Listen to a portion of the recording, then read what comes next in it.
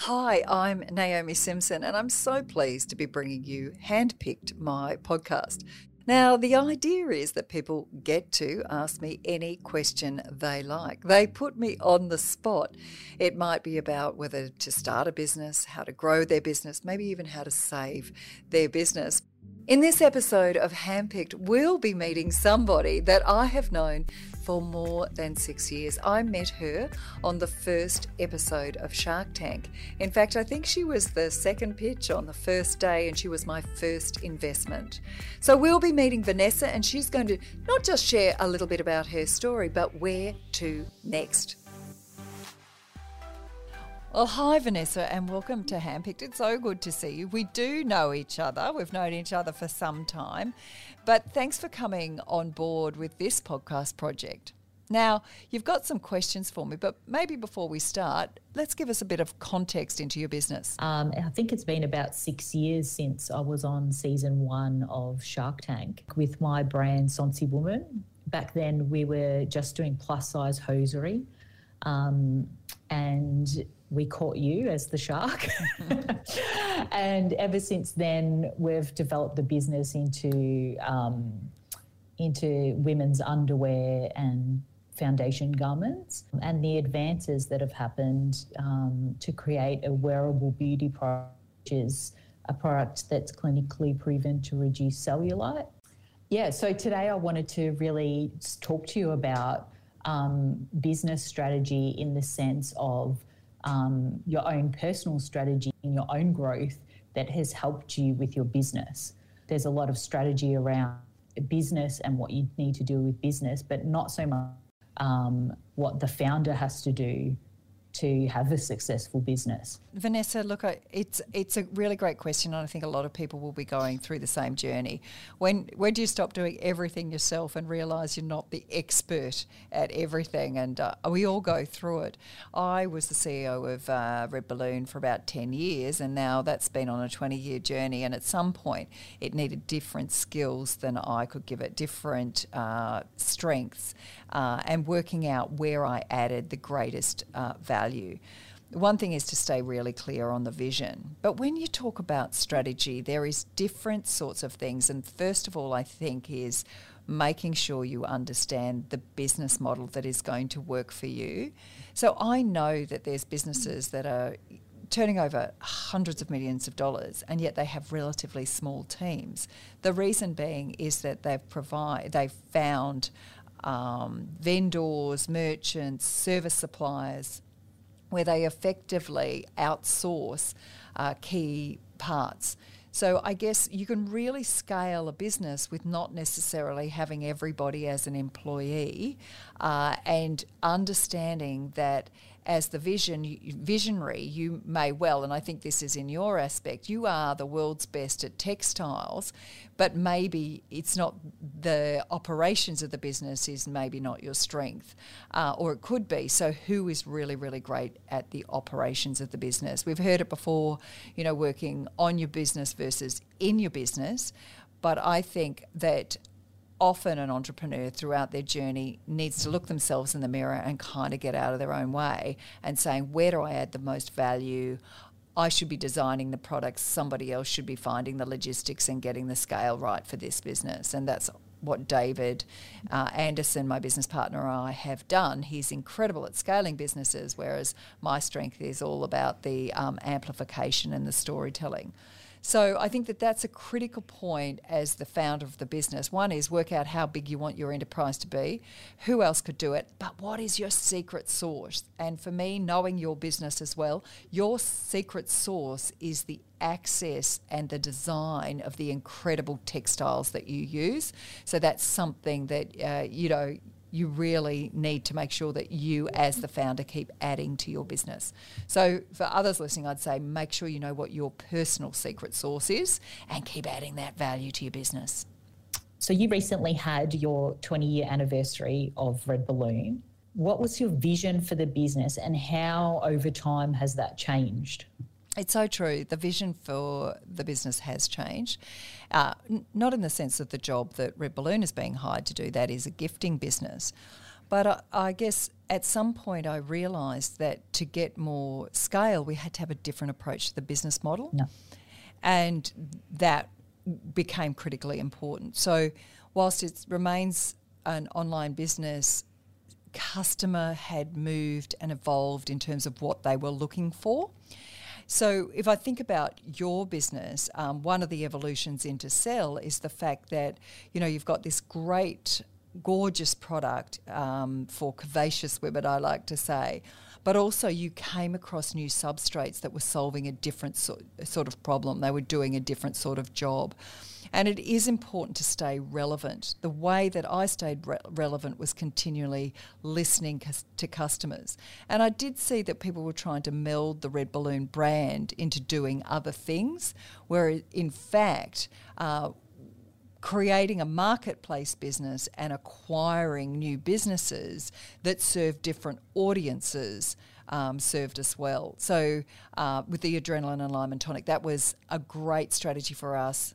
Single tech platform, serve different audiences in different ways. And for you, obviously, you've got all the manufacturing and the logistics in terms of how you've set up your business, but then you're serving a different customer set with a different sort of technology and substrate and textile of what you're doing with the Sell business. So to me, you can get scales. You don't have to hang on to everything forever. Sometimes success comes from what you give up, or it just needs a different sort of focus. Obviously, it doesn't mean that it's hasn't got a trajectory, but we have to stay really, really connected to the job that we're doing.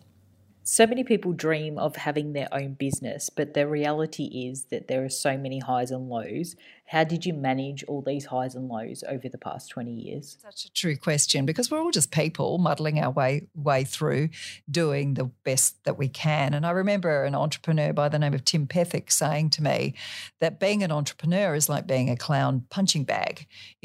Things happen, we don't expect it, and we get hit in the face, and then we just go backwards, but then we bounce back up with a big smile on our face. And I said to him, but what if I just don't want to get up? And he goes, there I was thinking you were an entrepreneur. And it is the journey we signed up for. And that is that we just keep getting up. People count on us and rely on us. And I know that doesn't make it sound any better. So that means we have to find other ways to be supported, because people are looking to us. The thousands of small businesses that depend on the Big Red Group for customers, they're looking to us and they don't want to see us having a bad hair day or wearing our heart on our sleeve. So we do need support. Everybody needs support. And I've been particularly concerned over the last 12 to 18 months about the mental health and support that small business owners and entrepreneurs are getting in our community. So if somebody's feeling that it is overwhelming, they must get professional help. And it is absolutely okay, because you're that for other people. So yes, you do have to keep yourself up. I know I'm there for you, Vanessa, and we've had ups and downs and sideways moves in our journey too. But really, I do encourage people to find somebody that they can talk to, because sometimes we just think everything is overwhelming, and yet we wake up the next day and nothing's ever as good or as bad as we think it's going to be. And it is a roller coaster ride, one of which I wouldn't ask for it any other way, and other times I wish I just had smooth sailing. And did you find that through family, or did you find that support through co-workers, or how did you reach out and find that support? So I suppose being an entrepreneur, and especially in your case, you're supporting so many small businesses. Was that in a personal circle? Yeah, look, actually, your family is dependent on you financially and also emotionally. So I never turned to my family because, and I shouldn't say never, it's not as if I didn't tell them that there might be challenges in the business, but I definitely didn't unload on them, and nor friends, because sometimes friends, they just will say, well, give up, because why would we choose such a tough road?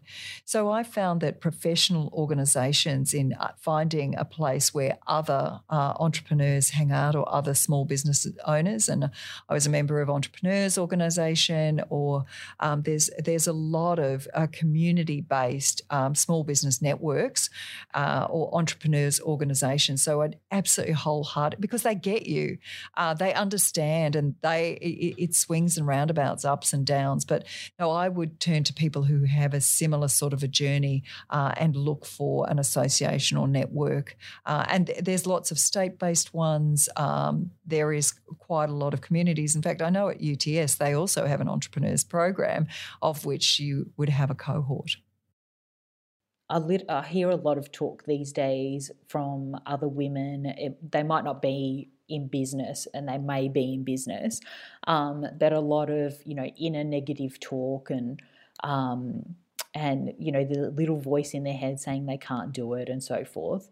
Being, in an e-commerce business for so long and being sort of groundbreaking at that time in e-commerce as Red Balloon, did you experience any of this, and how did you overcome your self-talk? Yeah, I wrote about this in the book Ready to Soar, because honestly we can talk ourselves out of doing anything, and if we listen to the little voice in our head too much, we won't get out of bed.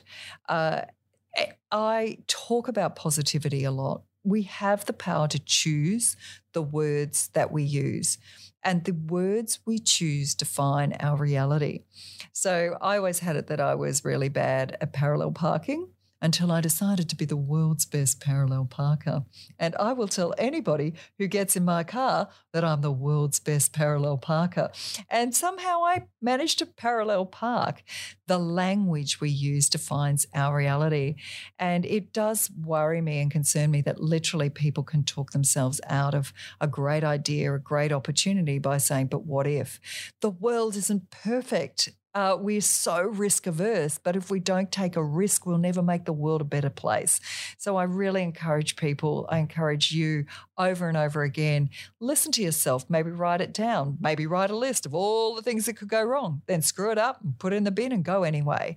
So really just give yourself, like I remember saying to this sounds awful, but I remember saying to my daughter, I said, really dumb people get their license, you can get your license. And she said it transformed. She'd failed 3 times, by the way. So by the 3rd time I said, you can get your, and she said, Mum, it stayed in my head and I knew I could do it, and she got her license. That was the self-talk. Now I have to own up to her and tell her I've told that story.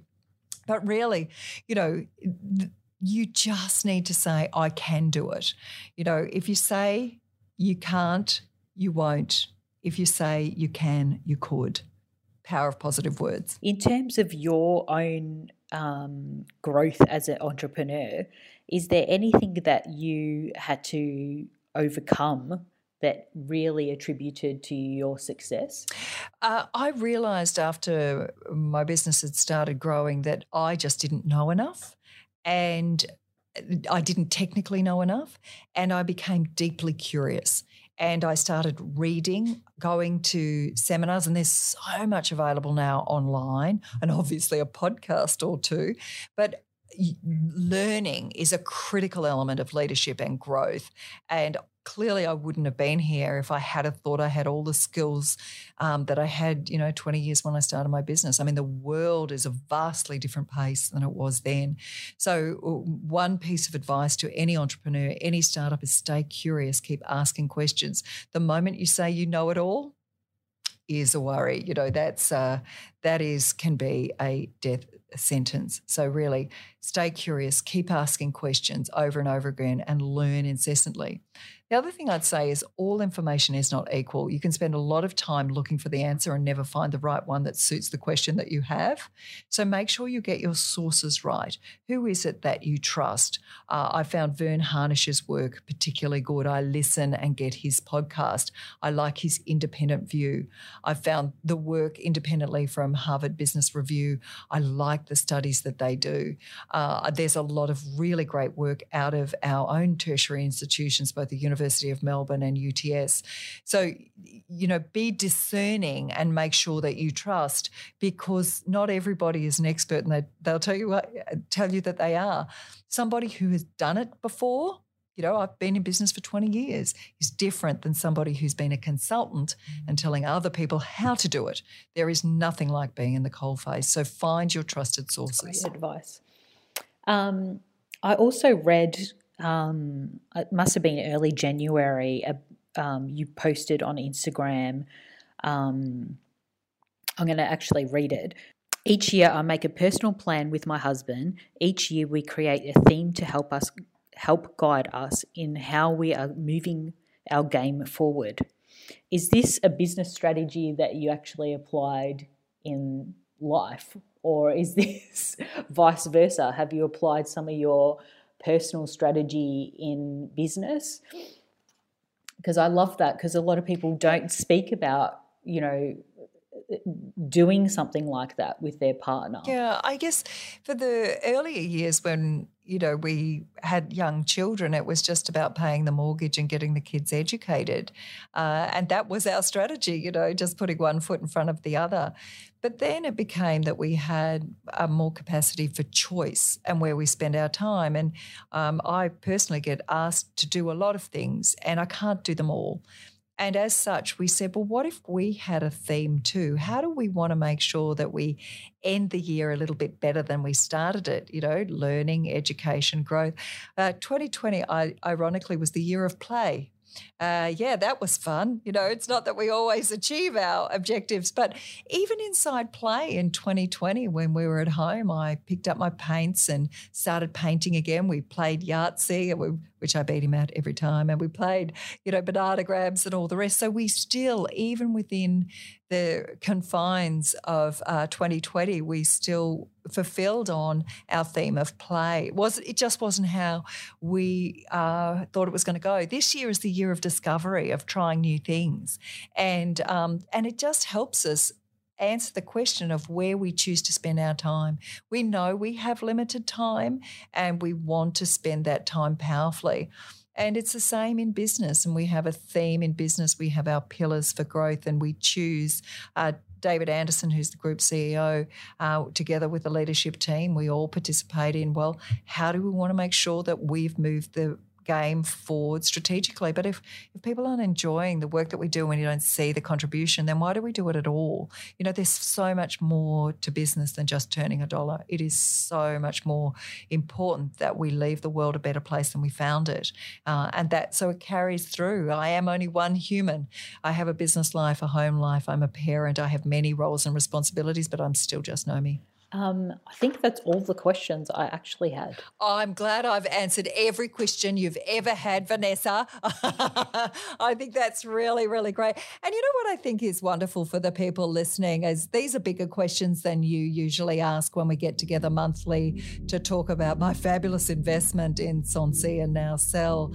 But I guess what people also know is that it is a long journey. We've been together for 6 years in this Shark Tank story, and everyone probably saw that TV show and thought, well, there it is, make a quick buck and off we go. No, it is a long and consistent journey, and making sure a business is able to scale. And together we've been through twists and turns, so I'm sure listeners will be really interested to hear the sorts of nitty-gritty that we get into.